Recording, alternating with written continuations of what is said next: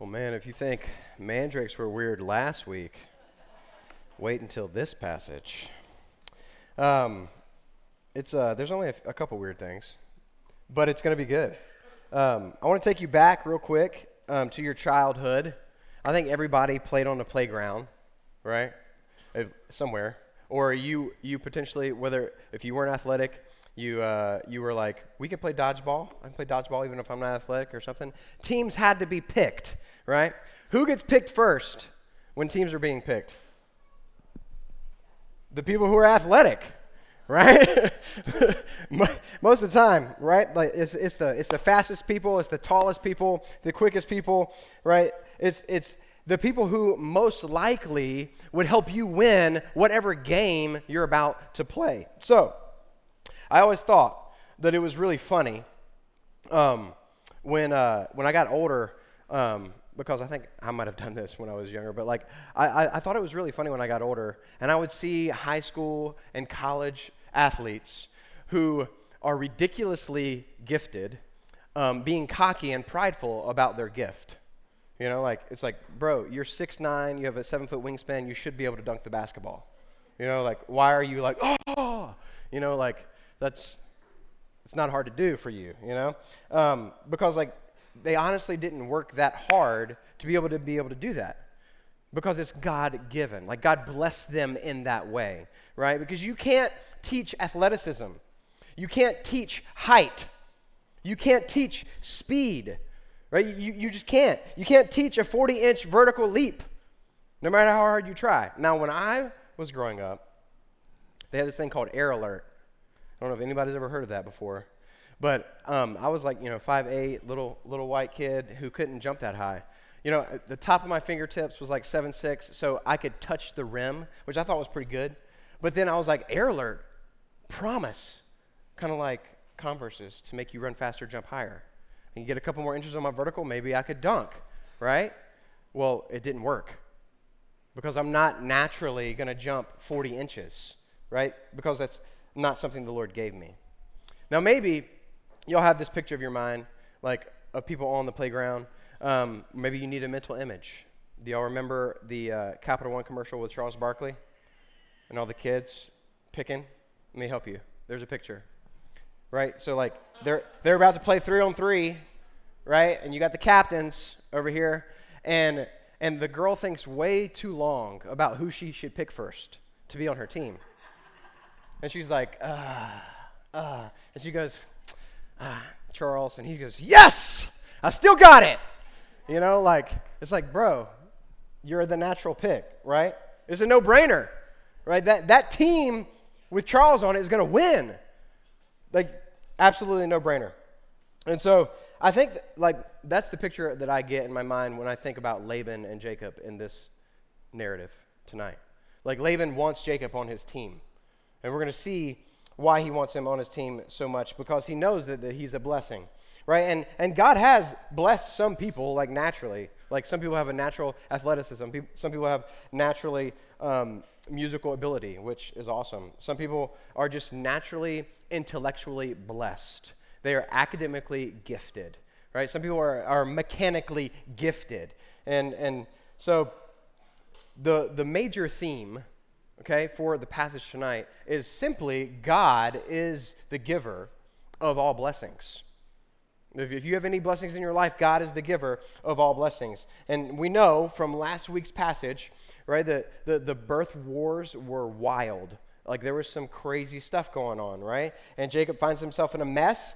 And he's like, try to put yourself in a situation. It's really hard to, but like he's in a distant land. He's sojourning. He's got 4 wives and a lot of kids now, right? In the midst of all of this mess, God still brings about his promises, right? God's promises are not going to be hindered by the mess that these people are getting in because of their sin, right? God still provides 12 sons to Jacob, which would eventually be the 12 tribes of Israel. And Leah's 2 sons, Levi and Judah, would be the priestly and royal lines of Israel. And Rachel's son, Joseph, would be used by God to save Israel during famine. Jacob himself would eventually be showered by sovereign grace. And God would change his name from Jacob to Israel. There's still one problem. They're still in Haran. They haven't gone back to Canaan. And so the 14 years of service to Laban is up. Jacob wants to take his family and get home. All right, so let's pick up in the story. Genesis chapter 30, verse 25. It says, as soon as Rachel had borne Joseph, Jacob said to Laban, send me away, that I may go to my own home and country. Give me my wives and my children for whom I have served you, that I may go. For you know the service that I have given you. But Laban said to him, if I have found favor in your sight, I have learned by divination that the Lord has blessed me because of you. Name your wages, and I will give it. Let's pray. Father God, I praise you because you are sovereign. You are our sovereign God who has blessed us. If we have any blessings whatsoever, it's all from you. And we know, Lord, that tonight it is a blessing just to be in this place. It's a blessing to hear your word. It's a blessing to read your word. It's a blessing to exalt the name of Jesus in song. And I pray that right now that your Holy Spirit would open up our eyes, that we might see in your word things we have never seen before, that Holy Spirit, you would speak to our hearts, and that you would bless us tonight. Those who are in Christ would be blessed even more, and those who are not, Lord, I pray that you would draw them into your kingdom tonight. It's in Jesus' name we pray. Amen. All right, Jacob wants to go home. Right? He's been at Uncle Laban's house way too long. Way longer than he anticipated, right? So he's trying to get back home. He's trying to travel back down south, and he's like, hey, Laban, I've fulfilled all of my obligations to you, and so now you need to let me go. Let me take my wives and my kids and go. And so Laban doesn't want Jacob to leave, not because Laban loves Jacob, not because Laban loves his daughters, not because Laban loves his grandchildren, right? Laban doesn't want to miss out on the blessing that God has provided simply because Jacob is there and Jacob is blessed. Verse 27, Laban doesn't answer Jacob at all, right? Jacob asks to leave. Laban doesn't answer him. He's trying to be sly and smooth-tongued, right? He tries to use flattery. He tries to bribe him. One commentator said, some commentators want to tone this down, the direct meaning of the text, I have learned by divination, by saying Laban really means, I've learned by experience. But there is no linguistic justification for this. So this phrase, I've learned by divination, doesn't mean I've learned by experience. It doesn't mean I've learned by diligently observing, right? It actually, that Hebrew word, I looked it up. It's interesting how you say it. It's nahash. Nahash. I thought about a college professor I had. His name was Herbert Hash. He was an interesting dude. But this word in Hebrew means omen, enchantment, fortune telling. Right? So you can't get around it. It's the same word that's used in Deuteronomy chapter 18. Verse 10, it says, there shall not be found among you anyone who burns his son or his daughter as an offering, anyone who practices divination, or tells fortunes, or interprets omens, or a sorcerer. So Laban learns that God's blessed him because of Jacob, and he wants Jacob to name his price. He knows it's good to have him on the team. He knows it means prosperity. He knows it means success. And Laban honestly didn't need to use divination to find that out, right? Like, it was obvious. Laban even acknowledged, like, we know the Lord has provided this, but he doesn't acknowledge that the Lord has done this in faith. Okay, the common denominator for Jacob, for his blessing, was Jacob's presence, as Jacob is going to point out here in a second. Like, before I came, you weren't really blessed, but since I've been here, you've been blessed tremendously, right? So his presence was the blessing, which made me ask a question of myself. Maybe you can ask the question of yourself. Is your presence a blessing or a burden for people? Is your presence, like when you're around people, do people love for you to be around? Or like, oh man, here comes that person again. Do people want to be around you? Right? Do people enjoy being around you? Do you display the joy of the Lord? Now, I'm not trying to say that like Jacob was a joy to be around. That's not what this text is saying. But his presence was a blessing.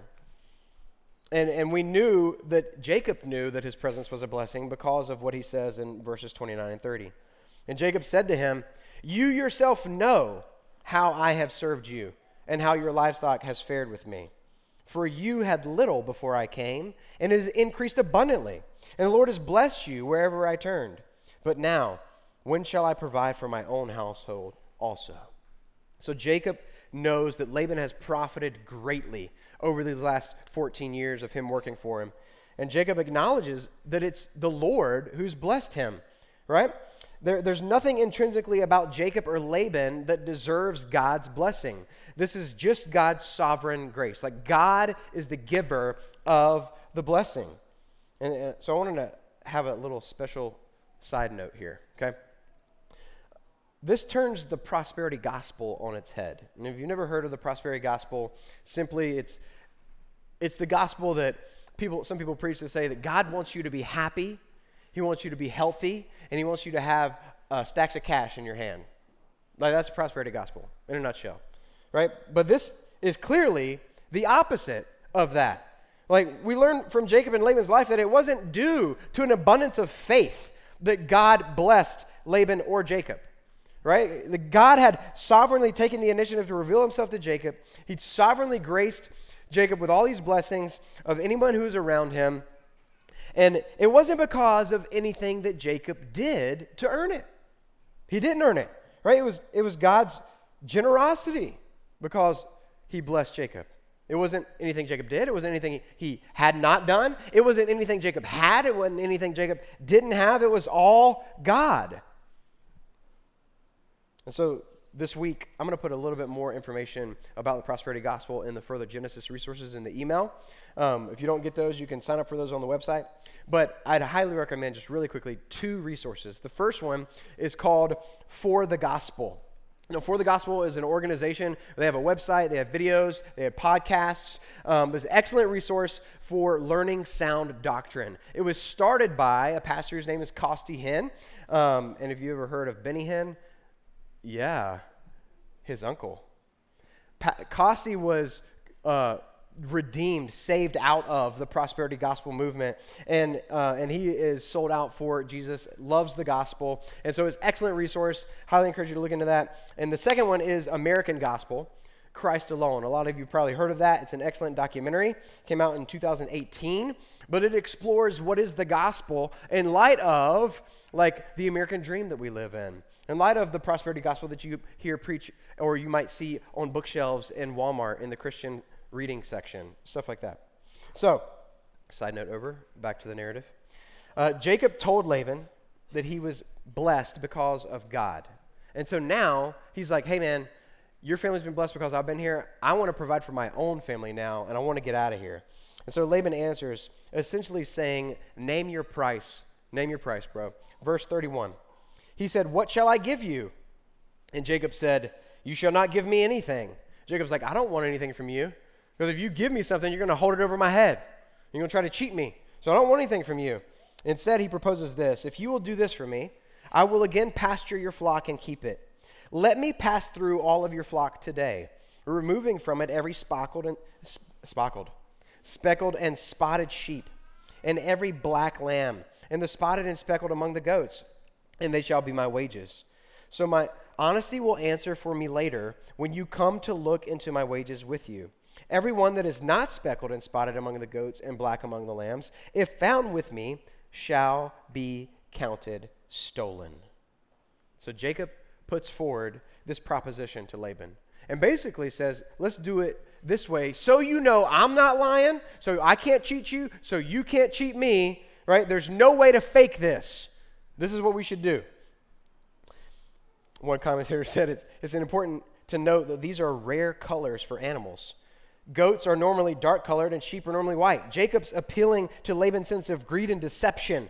Laban thinks that he is going to receive Jacob's labor and great blessings from Yahweh in exchange for a small price, a few oddly colored animals.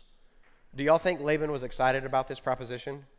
Right? He was jacked. He was like, yes, I am pumped. This is a great idea. Right? He could hardly contain his excitement. So excited was he that he was like, I'm not even going to wait for you, Jacob, to do this. I'm going to start on your proposition on my own. I'm going to separate the flocks by myself, because Jacob had proposed to do that, but Laban's going to do it. Look at verse 34.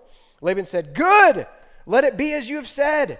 But that day Laban removed the male goats that were striped and spotted, and all of the female goats that were speckled and spotted, every one that had white on it, and every lamb that was black, and put them in charge of his sons. And he set a distance of 3 days' journey between himself and Jacob pastured the rest of Laban's flock.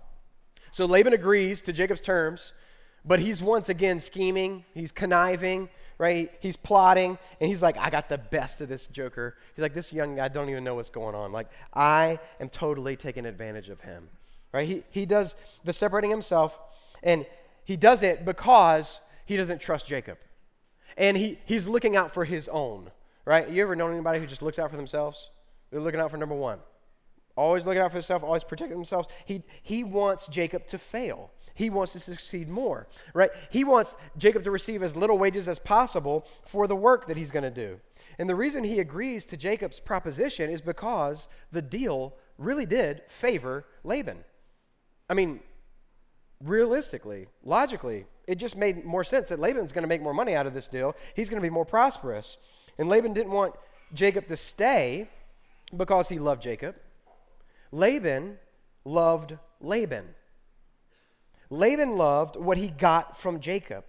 Laban thought, I'm going to be even more prosperous, even more successful than I ever was because of this silly deal. And now we get into some weird practices. All right? Jacob tries to use some tricks, tries to be crafty, tries to be clever. Look at verse 37. Then Jacob took fresh sticks of poplar and almond and plane trees. That's Plane, not Plain. And peeled white streaks in them, exposing the white of the sticks.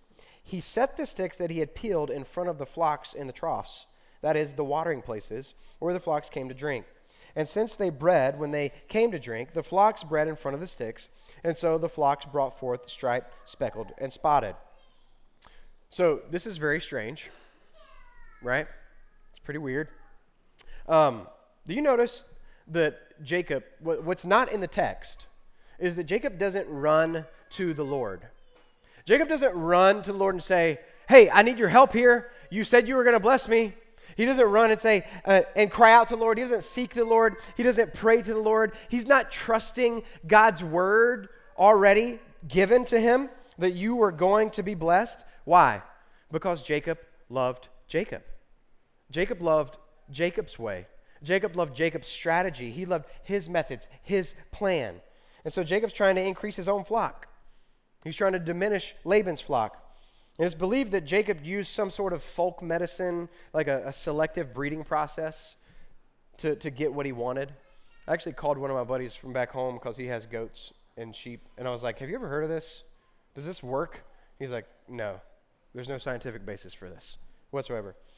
Kent Hughes said, superstitious folklore allowed that a vivid sight during mating would mark the outcome of the pregnancy. So Jacob held the superstition along with general Mesopotamian culture. Have you all ever known anybody who's superstitious? Yeah? Maybe you're superstitious a little bit? Like whenever I think of superstition, I automatically think of Michael Jordan.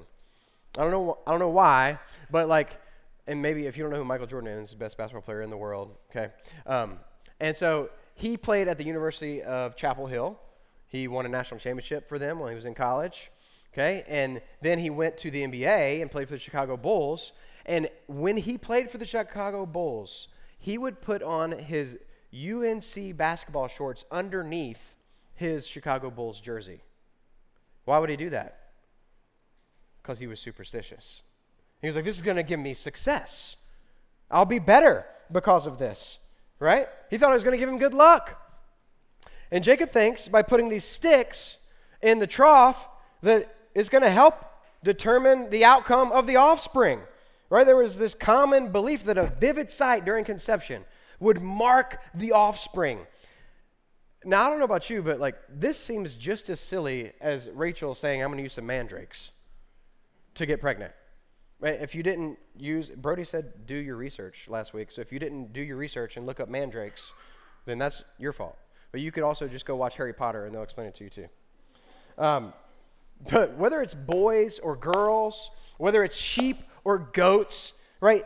God is the one who creates life.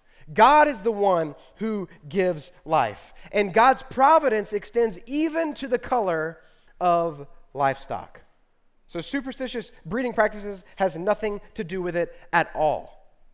All right? Now, there is something today called Jacob's sheep. If you've never seen one, I think we have a picture.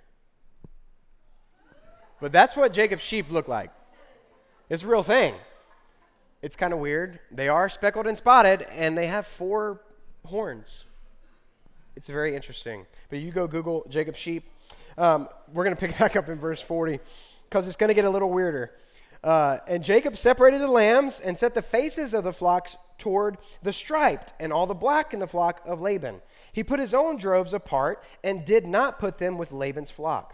Whenever the stronger of the flock were breeding, Jacob would lay the sticks in the troughs before the eyes of the flock, that they might breed among the sticks. But for the feebler of the flock, he would not lay them there, so the feebler would be Laban's and the stronger Jacob's.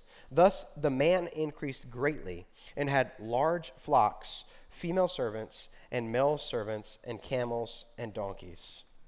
Is that not the exact opposite description of him coming there over 14 years ago? Right, because this would have taken years to actually work more and build up this amount of wealth. And also, that last line there, that description in verse 43, sounds an awful lot like Abraham. How God blessed Abraham and made Abraham wealthy. Right? Once again, it's God who is the giver of the blessing. Jacob began his sojournings with absolutely nothing. And he begins to flourish and become prosperous because of the Lord. Now, Jacob might have thought that he was clever using the breeding tricks, right? He was like, oh, this worked. Ultimately, it was God who was fulfilling his promises that he made to him back in Genesis 28. Jacob's prosperity was not due to his cultural trips or tips or tricks or anything else. Like, God did it. God did it. It wasn't Jacob. The God of Abraham and Isaac was proving that he is chosen to bless Jacob, and he increased his possessions greatly. So our feeble efforts go only so far in bringing in blessings. Right? There's a massive difference. Actually, there's an eternity's worth of difference between earthly blessings and eternal blessings. Jacob didn't have to scheme, trick, or be clever. All he had to do was trust the Lord and work hard. God had already determined to bless Jacob. Nothing Jacob did of his own accord brought in the blessing. In fact, Jacob demonstrated kind of like a works-based prosperity belief instead of faith in God's word. I love how personal Ian Duguid got in his commentary when he said this: whether you are struggling with a besetting sin, overwhelming personal problem, broken relationship, or unmet desire, if you are anything like me, you immediately search about for something you can do to deliver yourself. The problem with that approach is that even if it works in solving your problem, as Jacob's strategies seem to, it simply confirms you in your deeper sin of unbelief in God and the gospel. Self-salvation strategies are the exact opposite of dependence and trust in God. Like, how we need to depend and trust in the Lord. But God graciously worked in spite of Jacob's lack of faith. Right? God's sovereign grace is on display in Jacob's life. He's not demonstrating faith and trust in the Lord, yet God is still being sovereign. Right? We can learn from this passage, we should learn from this passage, that we need to trust and depend on the Lord. Right? One of my favorite Proverbs is Proverbs 3, 5 through 6. It says, trust in the Lord with all of your heart. Lean not on your own understandings. In all your ways acknowledge him, and he will direct your path. He'll make your path straight if you trust in him, if you depend on him, if you look to him. Right? We can't earn God's blessings. We can't deliver ourselves out of our problems. We can't deliver ourselves. Like, you can't set yourself free if you're a slave to sin. You can't give yourself salvation. You can't earn that. You can't earn the blessings of being in Christ. Which leads to the main point of the message tonight, that God is the sovereign giver of earthly blessings and eternal blessings. God is the sovereign giver of earthly blessings and eternal blessings. Any prosperity, any success that we have is not because of our own hand, but it's because of God. In closing, here's some just personal application questions for you. How has God blessed you? How has God blessed you? Can you identify God's sovereign grace in your life? Can you look at and go back and reflect over your life and see where the Lord has blessed you? And are you relying on your own tactics? Are you relying on your own methods for being successful? Are you relying on your own maybe salvation strategy to get through life? Or are you trusting the Lord? Are you chasing temporary earthly pleasures instead of chasing the Lord? If you want a really, really good New Testament picture of God's sovereign grace and his blessings, you don't need to look any further than the conversion of Saul. Go read Acts chapter 9. Saul was hell-bent on destroying the early church. Saul was imprisoning and killing anyone who believed in and followed Jesus. He was unmatched in his zeal as a Jew. And yet Jesus sovereignly intercedes in Saul's life on the road to Damascus. Jesus showered Saul with sovereign grace when he wasn't looking for it. Jesus blessed Saul with salvation. And then God changed Saul's name to Paul. And then later, God would communicate through the Apostle Paul, and he would pen Ephesians chapters 1, 2, 3, 4, 5, and 6. And in that book are some of the most incredible blessings we could ever possibly read as followers of Jesus. Here's just a few. Grace to you and peace from God our Father and the Lord Jesus Christ. Blessed be the God and Father of our Lord Jesus Christ, who has blessed us in Christ with every spiritual blessing in the heavenly places. In him we have redemption through his blood, the forgiveness of our trespasses according to the riches of God's grace. God is sovereign in his earthly blessings and in his eternal blessings. There is no blessing greater for any person than to be found in Christ Jesus. There's not.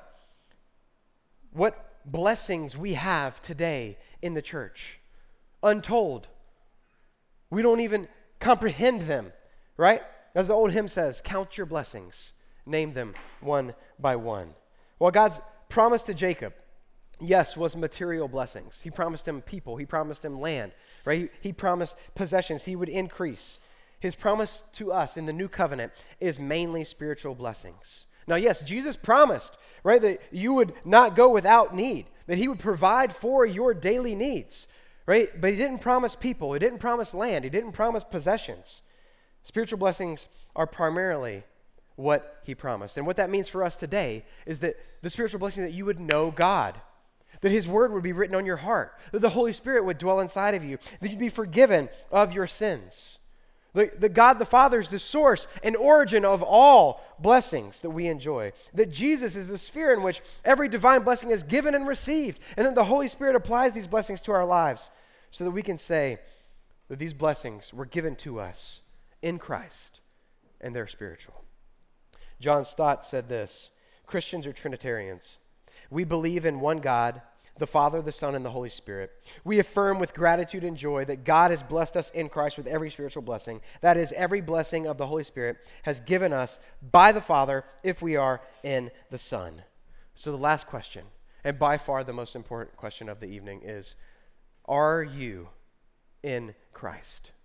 There is no greater blessing than being in Christ Jesus. If you know that you don't have a personal relationship with Jesus Christ, then tonight, just repent and believe.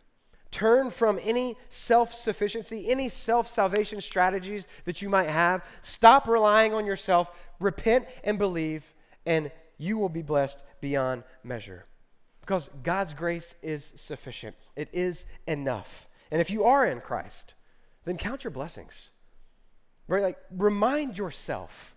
Go read Ephesians 1 and 2 this week and circle how many times it says in Christ Jesus or in him or through him. And it's a very Trinitarian book. Just go read Ephesians 1 and 2. And I pray that it would lead you to worship the Lord. Because ultimately, all of our blessings have been given to us in Christ. And our only appropriate response could be that we would worship him wholeheartedly. Let's pray. Father, I thank you so much for your word tonight. God, I praise you that you are sovereign in how you bless your creation and how you bless people. Lord, any blessing that we have, the fact that we walked in this room tonight, the fact that we can hear, that we can see, that we can touch, that we can taste, Lord, these are all blessings. But Lord, how much greater is the blessing of knowing you personally? I pray that tonight, God, that you would advance your kingdom and draw people to yourself. Lord, I pray that you would show them that there is no greater blessing than knowing you. There is no greater blessing than fearing you. There is no greater blessing than holding your word and reading your word and worshiping you as the one true, all-satisfying, all-pleasing, all-loving God. We love you, Lord, and we need you tonight.